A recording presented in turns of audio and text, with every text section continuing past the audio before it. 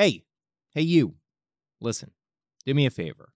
If you're listening to this podcast on Apple Podcasts, take a moment to hit the subscribe button. It's free and easy. That way, you'll never miss an episode of Hot Takes on a Plate. I mean, you don't have to listen, but don't you want the option? Don't you want the reminder? I'm just saying. And if you listen on Spotify, tap the follow button, does the same thing. That's all. Okay, here we go.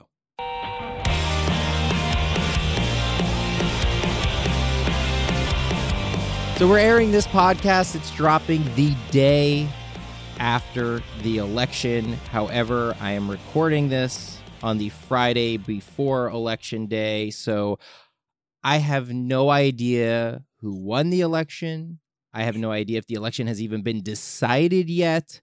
But what I do know is that it was probably a long night for a lot of you. And some of you who are listening right now may be hungover. Because election night is a drinking night, and it's a drinking night for a lot of reasons. It could be a celebratory drinking night. It could be a anxiety drinking night. It could be a depression drinking night. It can be a lot of things. So I thought, what better topic for this week's Hot Takes on a Plate here on the Believe Podcast Network than booze?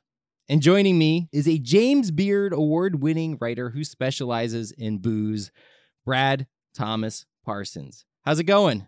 Hey, Rob. Thanks for having me on. So when I get one of those names like Brad Thomas Parsons, am I supposed to just say Brad? Do I have to say Brad Thomas? What am I doing here? I never realized how complicated it would be when I started using my middle name sort of in my pen name, quote unquote. But Brad is fine. But a lot of people call me BTP or BT. But it's not. But I get called when I go to events sometime. It's under Thomas and not Parsons. So, but I've had several publicists email me like, I don't know how to address you. So I didn't mean to make it complicated, but Brad works. International man of mystery. Yeah. Brad and works. It's funny because like you and I know we've been following each other on social media for a while. We've never actually formally met, but I don't usually like to tell like these kind of stories at the top of podcasts because I think most people don't care, but I find this one very amusing. And I don't even know if you remember this, but I swear to you, it was probably maybe last winter, I remember getting on a New York City bus and seeing you. Yeah. And we gave each other this like subtle head nod from like across the bus, even though we had never actually exchanged words. It's like we recognized each other's faces, and it was just kind of funny and comical and like very New York that like two basically strangers are like nodding at each other on a bus. Well, we were in the same room, if you remember, maybe a year before that or sometime before that at that restaurant, Lilo.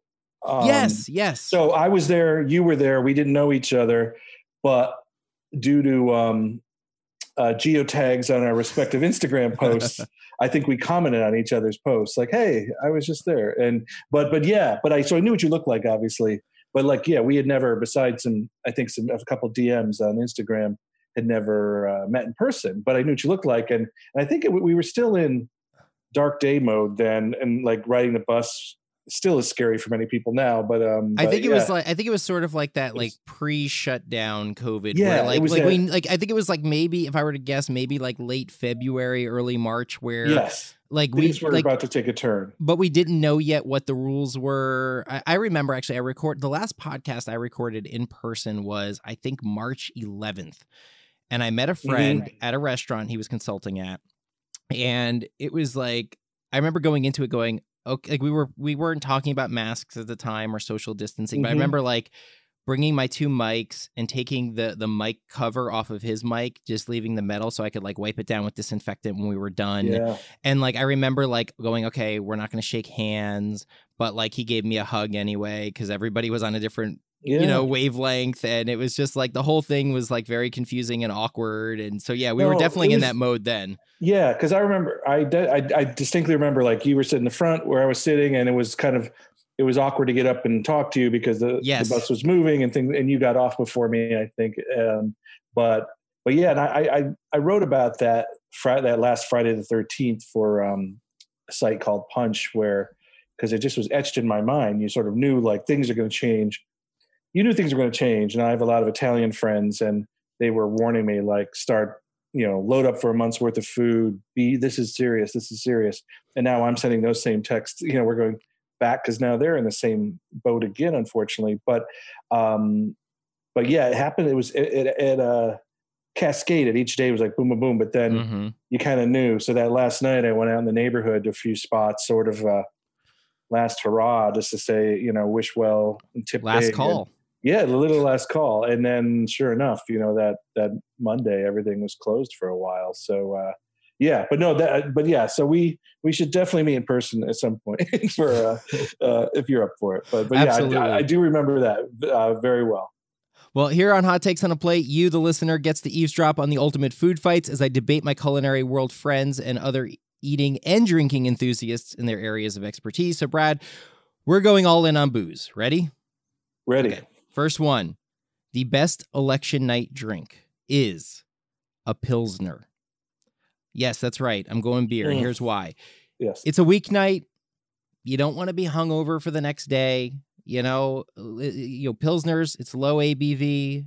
It also means you can drink more of them. So if it's a long night and you want to have more than one or two, you can do that, and you're probably going to be fine the next day. And also, to me, beer is what you drink when you watch sports. And to me, politics, they're sports. Yeah. And so, what better thing to drink when watching the results coming in than a Pilsner? Tell me I'm right. Tell me I'm wrong. You're sort of right. No, I think the Pilsner, I love Pilsner. I drink it all the time. I think election night, though, demands something a little stronger. And, so I would go both. I would go like a Boilermaker approach and have a Pilsner or something like Miller High Life, like a lager on hand, but have a sipping whiskey you're going to dip into throughout the night to be a little more fortified. So, because it is Super Bowl like, but there's so much tension around it that I think you need something a little more calming than simply refreshing. I just worry about the day after. You have work. I guess this year's a little different because a lot of people are working from home. I guess you can just keep your sweatpants on and go waist up on the Zoom calls and whatever you got to do. But I don't know. Like, the worst thing is having a hangover going to work. That is not something I would ever recommend to anyone. I agree. I mean, we take for granted that, as a writer, like, everyone's working from home. And even if people are working from home, they're really working, have to meetings, Zoom calls all day, things like that. So yeah, you do have to take that into account. But I think this is I think it's sort of expected. It's like the Monday after Super Bowl where it's one of the highest, I think, sick day call-ins or something for that.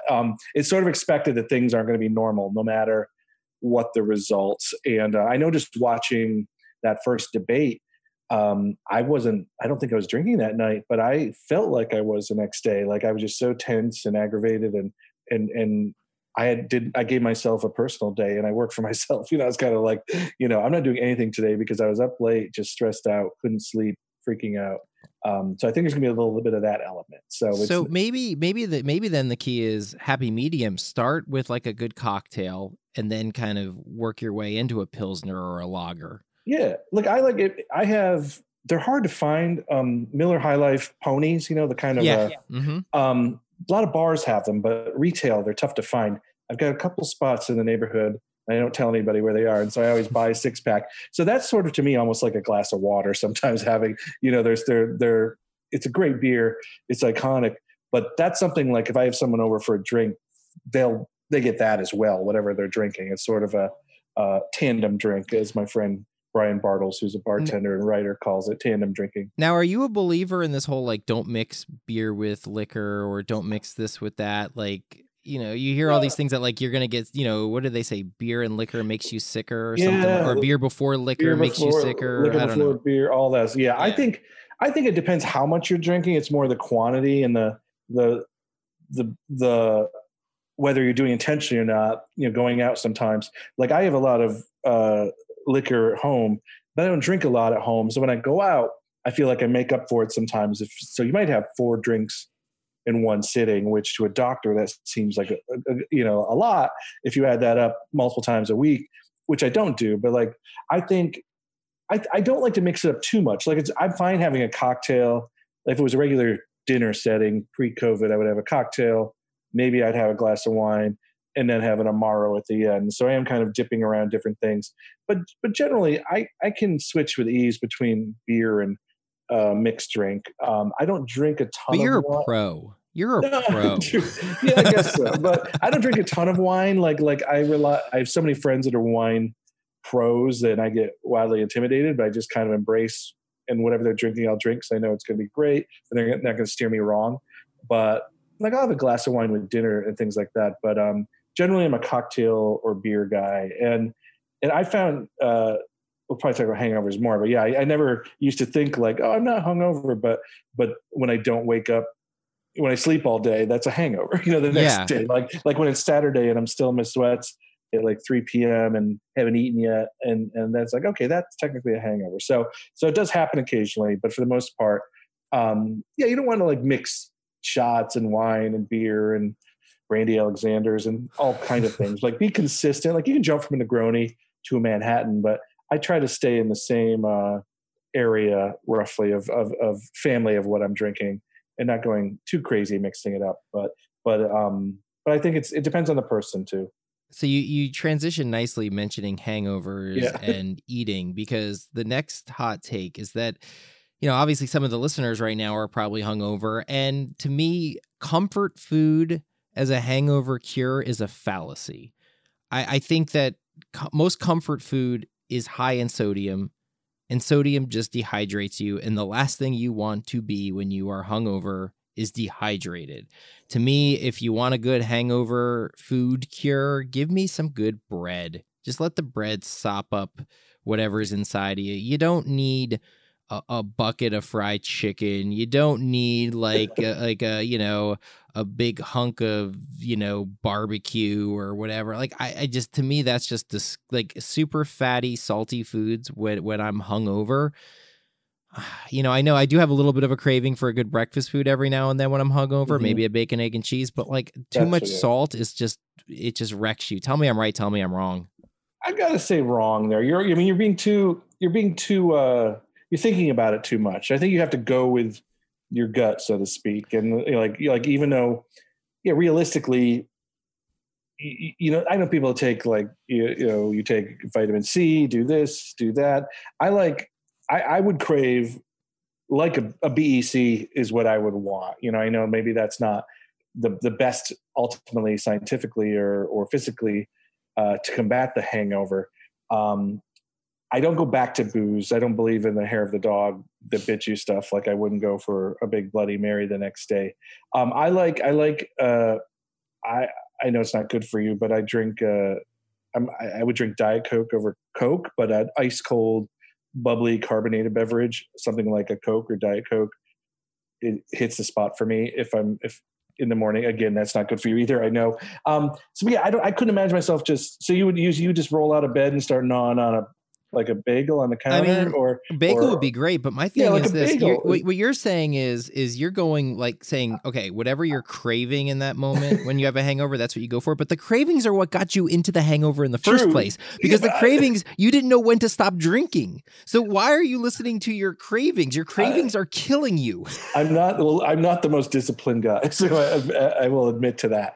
I'm not going to wake up and go running or be super healthy, and I just have a feeling like, I might have a loaf of bread on hand, or like you said, there might be, in New York, you can easily go get fresh bagels. I don't have bagels on hand. I would go get them. So I think you're minimizing, ideally, unless you're going out to brunch, which I would say you're minimizing the amount of travel you have to do. Yeah, so you get anything delivered now. Whether you're having it delivered or go to a bodega on the corner. And when I don't want to leave the house, the BEC or a version of that, is what I would seek out. Pancakes. Pancakes to me are a good carb that can absorb. Look, I think the key with you is on that. Pancakes for sure. Maybe if it's going to be a long night, you make a list on the fridge the night before as like a reminder, like don't do this the next day. Do this the next day. It's better for your body.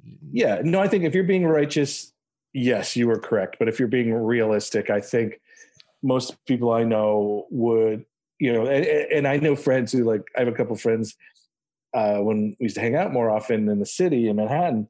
I'd say goodbye to them at the bar, late at night, and they were heading to the Taco Bell near their apartment. They were having like Taco Bell before they went to bed. And so I don't think they're waking up and having a whole wheat roll or I think what informed this whole theory of mine was probably in college. In college, I went to college in Virginia, James Madison University. We did not have great pizza there. Our pizza, especially late at night, it was fast food pizza, It was, and so like in college we'd order Papa John's, which I have not had in years, but and then you get the garlic dipping sauce, and Papa John's is just a brick of sodium. That's all it is. It is a brick of sodium. And I never ate Papa John's before I went to bed and woke up feeling good the next day. That never happened. No, even when you're sober, I think you want to just suck everything out of your body that's good. Eat Papa John's. Yeah. What do you think of Pedialyte?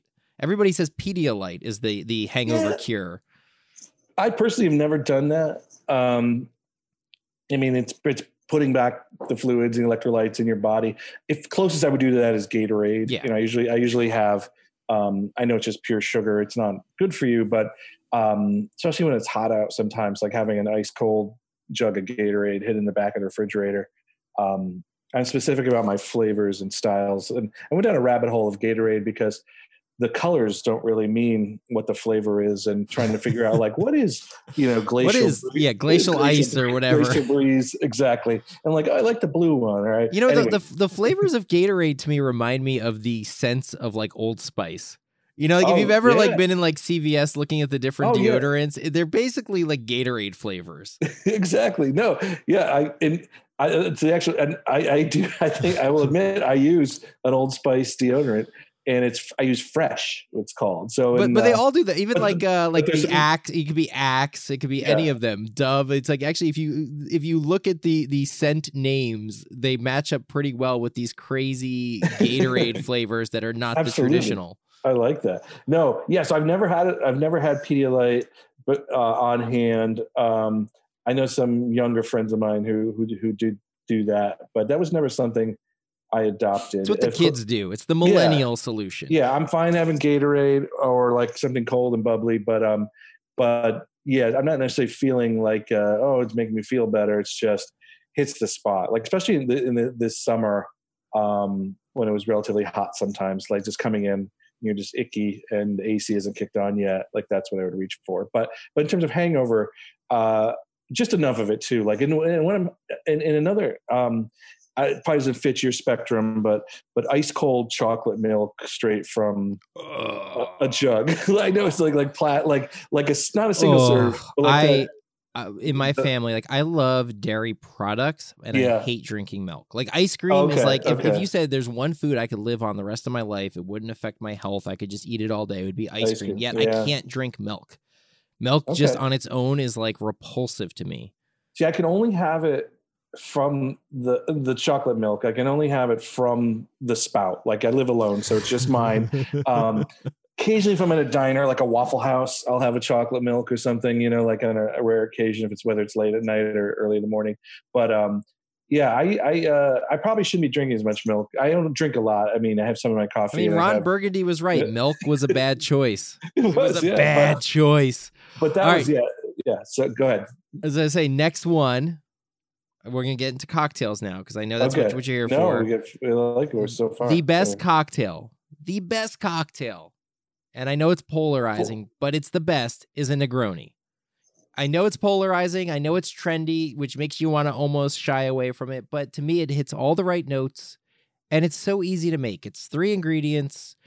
You can debate the ratios on them, but you're taking 3 ingredients and you're stirring them. You don't have to muddle anything. You don't have to do anything. And you can even pre-make it, I've pre-made Negroni, put it in a bottle for a party and it's done and you pour it out. You get the bitter, you get the sweet, you get that balance. To me, Negroni is the perfect cocktail. Tell me I'm right. Tell me I'm wrong.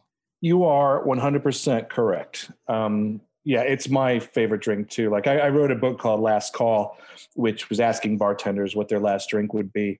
And of course I have to fend that question myself. And I hemmed and hawed and danced around it, but ultimately it would be a Negroni, which, as you mentioned, it's traditionally equal parts gin, Campari, sweet vermouth. The one way to really mess it up is with the vermouth. Like if you don't, you want to keep your vermouth refrigerated at home. Once you open it, has a short shelf life. Yeah, treat it like wine. Buy the half bottles if you can of like Dolan or Carpano Antica. But that template gives you a lot of room to play around with. There's obvious cocktails on their own that stem from that family, like the Boulevardier, which is made with bourbon. The Sbagliato, which is one of my favorite twists on it, which instead of gin is Prosecco or sparkling wine. You give a Mezcal Negroni.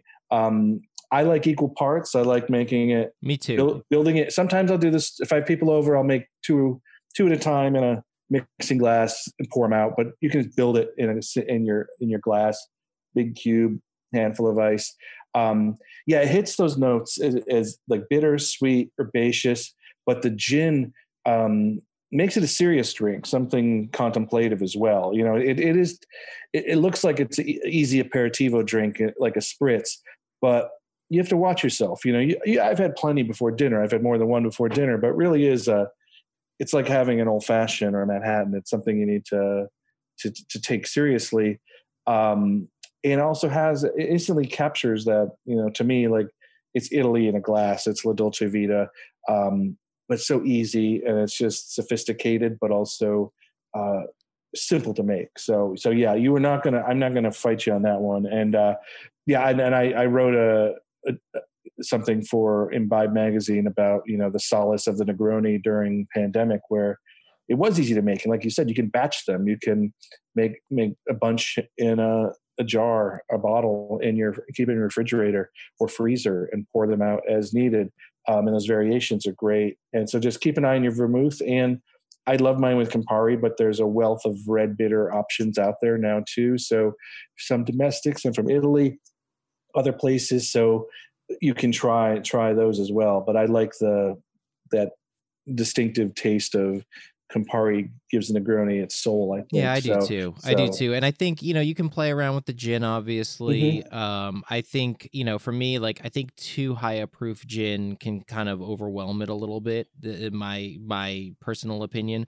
I think to me, the most important component is the vermouth, because I think that's where you can really kind of experiment a little bit with flavors and things. And what's your perfect Negroni? Like if I said like, all right, what gin are you using? You already said Campari. What gin? What sweet vermouth? Like what's your perfect Negroni? Yeah, I like a London dry style gin. So I kind of cut my teeth on Beefeater Negronis, and I usually have Beefeater on hand. But I worked with Ford's gin on my last book tour, and so I drank a lot of Ford's gin, and I really like. So I just wanted to give that transparency of I did work with him, but I do. It's made like with bartenders in mind, and bartenders love it. So it's a serious gin from the construction of the bottle to how it tastes. It's meant to be used in a bar and not just stared at. And so at home I use Ford's, has become my house gin. And vermouth, I like using Dolan. Really? Yeah, so it's a little lighter, like the Carpano. I don't like it. I don't. That's the one I didn't like Antica? Using. Yeah. See, that's or go ahead.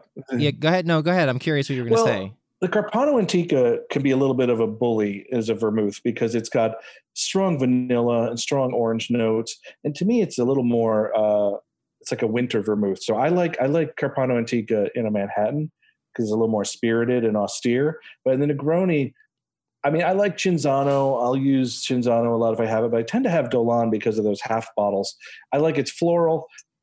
It's light, and it does. That's why I don't like it. It's like too light. Yeah, it feels like watery to me. Whereas the Carpano, it gives it like a little bit of complexity. Or have you ever done Punta Mez? Yeah, I definitely in a did Negroni, that. I like that in the winter. Yeah, it gives a little bit of backbone.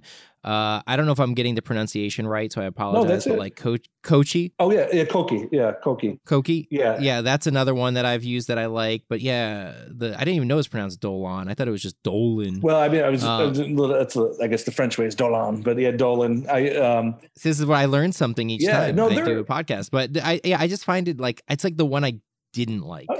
Because I went through a period. I go through this period with food and drink in general, where I'll obsess over one thing and then I just like kind of move on to the next thing. And I went through like a Negroni phase where I was like, making them too often. And so like I was, experiment, but the thing is you can only experiment so much when you're buying bottles of gin, I wasn't full, and so like the Dolan was the one that I was kind of like, I'm not feeling this one as much. Well, I don't do it at home too much, but I know like at Long Island Bar, which is one of my favorite Brooklyn bars, and other bars too, but they'll split vermouths in different drinks. So I think Toby Cecchini does use Cinzano and Carpano Antica, because like it's sort of it's like one is a little too heavy, one's a little too light, so you find a medium. I like that. And even the base, he uses two different ryes instead of one rye, so that's a way to sort of layer upon it. That's cool. I like that. Yeah, no, I kind of in the Dolan is they have those great half bottles in all their expressions, the Bianco and the dry vermouth as well. So it's kind of not easy to keep on hand. I like loose style vermouth a lot too. I've never used it's a Spanish vermouth. I've never used it in a Negroni. I usually use their. I would just drink that on the rocks with orange. But and then for a non-Campari option, I'm a big fan of Fourth Ave Spirits here in Brooklyn. That is good. Their aperitivo called Red just takes it a different direction. It tastes different than Campari, but it isn't. Some other red bitters, maybe they're not bitter enough. Maybe they don't have enough backbone or mouthfeel to stand up to a Campari. But Fourth Ave, a lot of restaurants I frequent will pour Fourth Ave in their Negroni instead. But I think you have to, if you're not using Campari on a restaurant or bar and you have a menu, you should list it. Like I hate when it says Negroni and I can tell it's not Campari. Like use whatever vermouth you want. Also, I hate to say this, but the color of Campari, it's so distinct, and I think you do drink with your eyes to an extent. You're almost looking for that. I had made a good one with the Fourth Ave and the Punta Mez, and I forget the gin I used one winter, and it was really delicious, but it didn't look like the classic they can look, especially like Punta Mez and some other. If you're using like Torino style vermouth, like Koki has Torino style vermouth.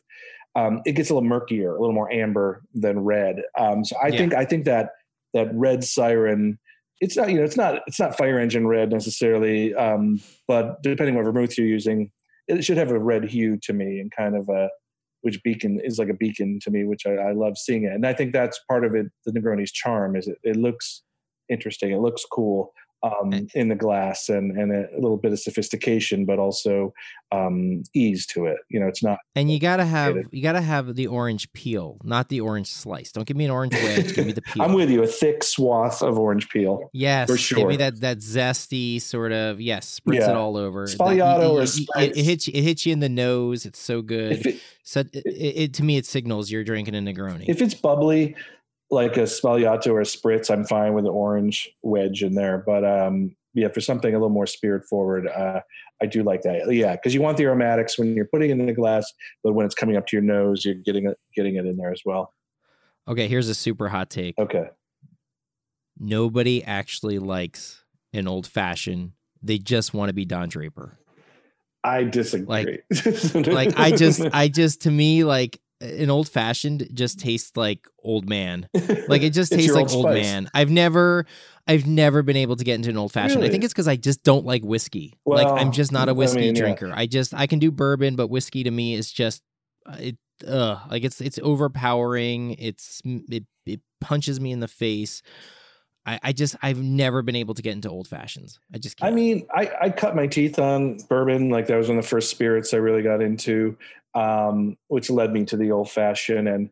And most bars are making old fashions now with a simple syrup instead of a sugar cube. And it might be a rich syrup, which is like either 2 times the sugar or a Demerara syrup.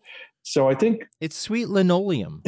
No, I think they can be sweet, but they're austere too. They're when you take that ice cube out, it's just 2 ounces of bourbon, bar spoon of sugar, some bitters, and you get some dilution if you're stirring it from a mixing glass. But it's a sipper, but it's not. It's a short kind of thing. No, I think there's so many variations with that because you can have. You don't have to use bourbon to still have an old fashioned, but I truthfully don't drink a lot of them when I'm out. But it was something I went through a big phase of those. It had nothing to do with Don Draper. I could get it. Like, yeah, things do spike, whether it's a martini or a Manhattan, because of an appearance on a notable show like that. where it seems like, hey, let's do that in bar carts and barware sales. I think it's a good drink, but there's so many variations where it can be made poorly, and it is like watching a bartender make one is a way to sort of test. But I think we're at the point in the old-fashioned status now where you should be able to get a decent one. But I just wrote about the Wisconsin Old Fashioned, which is a whole other animal. I'm not sure if you're familiar with it, but they use brandy. They use like a cheap Korbel brandy. They muddle the sugar cube. Hey, I'm not bashing Wisconsin right now. Wisconsin is a very important state as it pertains to when this is airing.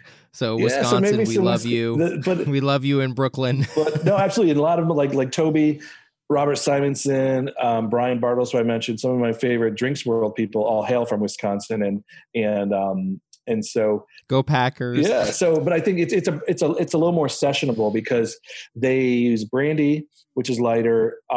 They use like the neon red cherries, the sugar wedge. They muddle it up, but then it has different options of your topping. So they call it sweet, which would be a splash of 7-Up, sour, which would be a squirt, or a press, which is squirt and a little soda water. So it's a little more sessionable. The story ended up being like, when you have 8 of anything in a row, anything is sessionable. But so it doesn't hit you as hard, but it's not an old fashioned like you would never see it outside of Wisconsin. So I think like there's probably some bad ones out there, and that's probably where it steered you wrong. But if you don't like whiskey, you're probably not drawn to it. I mean, I don't know. I made a comment that nobody likes an old fashioned, but you actually just jarred my memory. The absolute, I was going to actually throw a hot take at you that the most overrated cocktail of all time is the Bloody Mary. Yeah. Because quite frankly, your base of it, tomato juice, is just who wants to drink that? Like, I'm just not into that. However, Bloody Mary is still not the worst cocktail. The worst cocktail, I actually blocked it out of my head because it's so awful and repugnant. And you when you mentioned, I think you mentioned sour, and it hit me. There's nothing worse than a Long Island iced tea. Long Island iced tea is just just a bastion for getting you drunk. That's all it is. Let's just dump a bunch of alcohol in a glass and have fun. Like, it just doesn't. It's too much. It's too much. Is anyone drinking that though, aside from maybe like raucous beach bars? Or I mean, I've had people try to tell me that you can make a good one, and I'm sure you can. No. Any great bartender can make something good, but like, no, like look, it was like I have childhood nightmares of being, underage, and like when you're underage, and you want to like quote unquote get drunk fast or whatever. Like that's like the drink, it's just straight booze, but it's gross. It's like if you're constructing a dish as a chef and you go like 5 ingredients too far and you just muddle up the whole thing. It's like, hey, let's take a pizza and we'll throw some eggplants and anchovies and truffle oil and arugula and prosciutto, and they're all good on their own, and we're just going to mix them all up and it'll be great. No, that's a Long Island iced tea. Well, I think it was of a certain era, like when I tended bar, my only time tending bar was like 4 summers of my college years. And it was at a beach bar in upstate New York called Harpoon Eddie's. And that was, everything came from a gun and mixes. So it was that era of sugary drinks and sex on the beach and tequila sunrises. And I served a ton of Long Island iced teas, and they were poorly made. It's just all the white booze. It's like vodka, rum, tequila, and gin. I don't know if gin's in there. I could be wrong. And then splash of Coke or a splash of sour mix and serve. And I think we had a limit on how many you could have. But I think now like a bartender could like make their own cola syrup or use artisanal spirits. But the idea is, we're now down to like a 3-ounce cocktail or 4-ounce when diluted versus the big Bird Bath martini glass, so it's like it's not about the quantity. And then it was about like, what's the thing I can get hammered on? So I think I would agree with you on that, but I don't see it in the wild at all, at least the places I frequent. But the Bloody Mary, if there's room to talk about that, I was never a big fan. Thank you. I used to have one, Prime Meats, before they closed. They made theirs with aquavit, and it was pretty austere, but they get comically, the condiments go crazy now. You're drinking cocktail sauce. Yeah. And they're never quite right. But and now they're putting skewers of shrimp in them. Yeah, fried chicken, like all this like sausages. like what is like? Come on, crazy. Stop. Yeah, it's the crazy milkshake of the cocktail world. Yeah, that was another Wisconsin tradition. And one good thing about this, they call it a snit. They serve most Bloody Marys with a little short glass of beer, and so again, like 2 drinks for one. But I've never. I think maybe once or twice I've had a Bloody Mary. And again, too, I if anyone ever ordered one afternoon, not to be like an Italian with a cappuccino, but no one has any business drinking a Bloody Mary at night. I know you should be able to drink what you want, but that's definitely a daytime drink if you are going to have one. But yeah, I don't crave a Long Island iced tea, and I think I've never actually had one. I've made plenty of them, but I may have seen one like as a gag, like I said, like a reverse engineered one, but it like a Booker and Dax type place, but I can't recall. But no, I don't think I have any business being out there right now. All right, last hot take I'm going to throw at you. We'll just do this one true or false, and we'll do it lightning round style. Okay. Fernet Branca is hipster mouthwash. True or false? False. I disagree. But yeah, no, I mean, as someone who writes about Amaro, I know it's more than just that. But yeah, no, it's more than that. It's his. I'm biased though. False, I'm biased against Fernet because the worst probably hangover of my life involved it, and it was just a bad night. Many years ago, pre-kids, and it involved me sloppily putting it in hot chocolate. I don't ask. It was just not a. It was a really bad next day. I'm glad I survived it. It was just Fernet so I will never, and hot chocolate is a great drink. So I'm not. I mean, you sounds like you're doing everything right, but no, on paper, I know I'm just true or false here. I'm not allowed to talk. Am I allowed to talk or no? Yeah. Okay. Yo, stop talking. No, I thought you said it's true or false. Yeah, no, I was just having. Okay, fun. no, you may speak, Brad. It does have it's very mentholated. It has a mouthwash kind of taste to it. But when you get beyond that, and most people are doing it as a shot, like most bartenders do it as a shot. And when in a cocktail, usually using a scant amount of it because it is so powerful. But it is one that's great, in food applications like gelatos or desserts or chocolate sauces. I've seen a lot of Fernet Branca, mint gelato kind of combos. And I just got a media request for a spikier hot chocolate recipe, and I gave them one with Fernet Branca. So it was just funny that you said that, because to me the mintiness and the chocolate do play well together. But yeah, it is. It's one of those things like bartenders and suspenders and arm garters. It takes it's gone. It starts with something genuine. It jumped the shark. But I think it's one of the most historical Amari out there. And it's beloved in the bartender community. So, and as someone who writes about Amaro, I would never say false to that or true to that. So I tried to pin you down. False. Yeah. I tried to get controversial here. You didn't take my bait, but I'm on to you. Listen, Brad, thank you so much for your time. Again, we're recording this before a very pivotal day, election day. It's dropping the morning after. I hope when this drops, we can celebrate good things and not be in a civil war or who knows what else. So, but thank you for explaining booze and discussing booze with me here on Hot Takes on a Plate, which is part of the Believe Podcast Network. Check them out at BLEAV.com. You can check me out on Instagram, Twitter, and Facebook at Rob Patron TV. And Brad, what's your Instagram? Or how do you want people to reach you? BT Parsons. BT Parsons on Instagram. He's a great follow if you're into drinking and bars in New York. And of course, make sure to subscribe to the podcast wherever you're listening, or follow if you are on Spotify. Till next time, I'm Rob Patron. Ciao.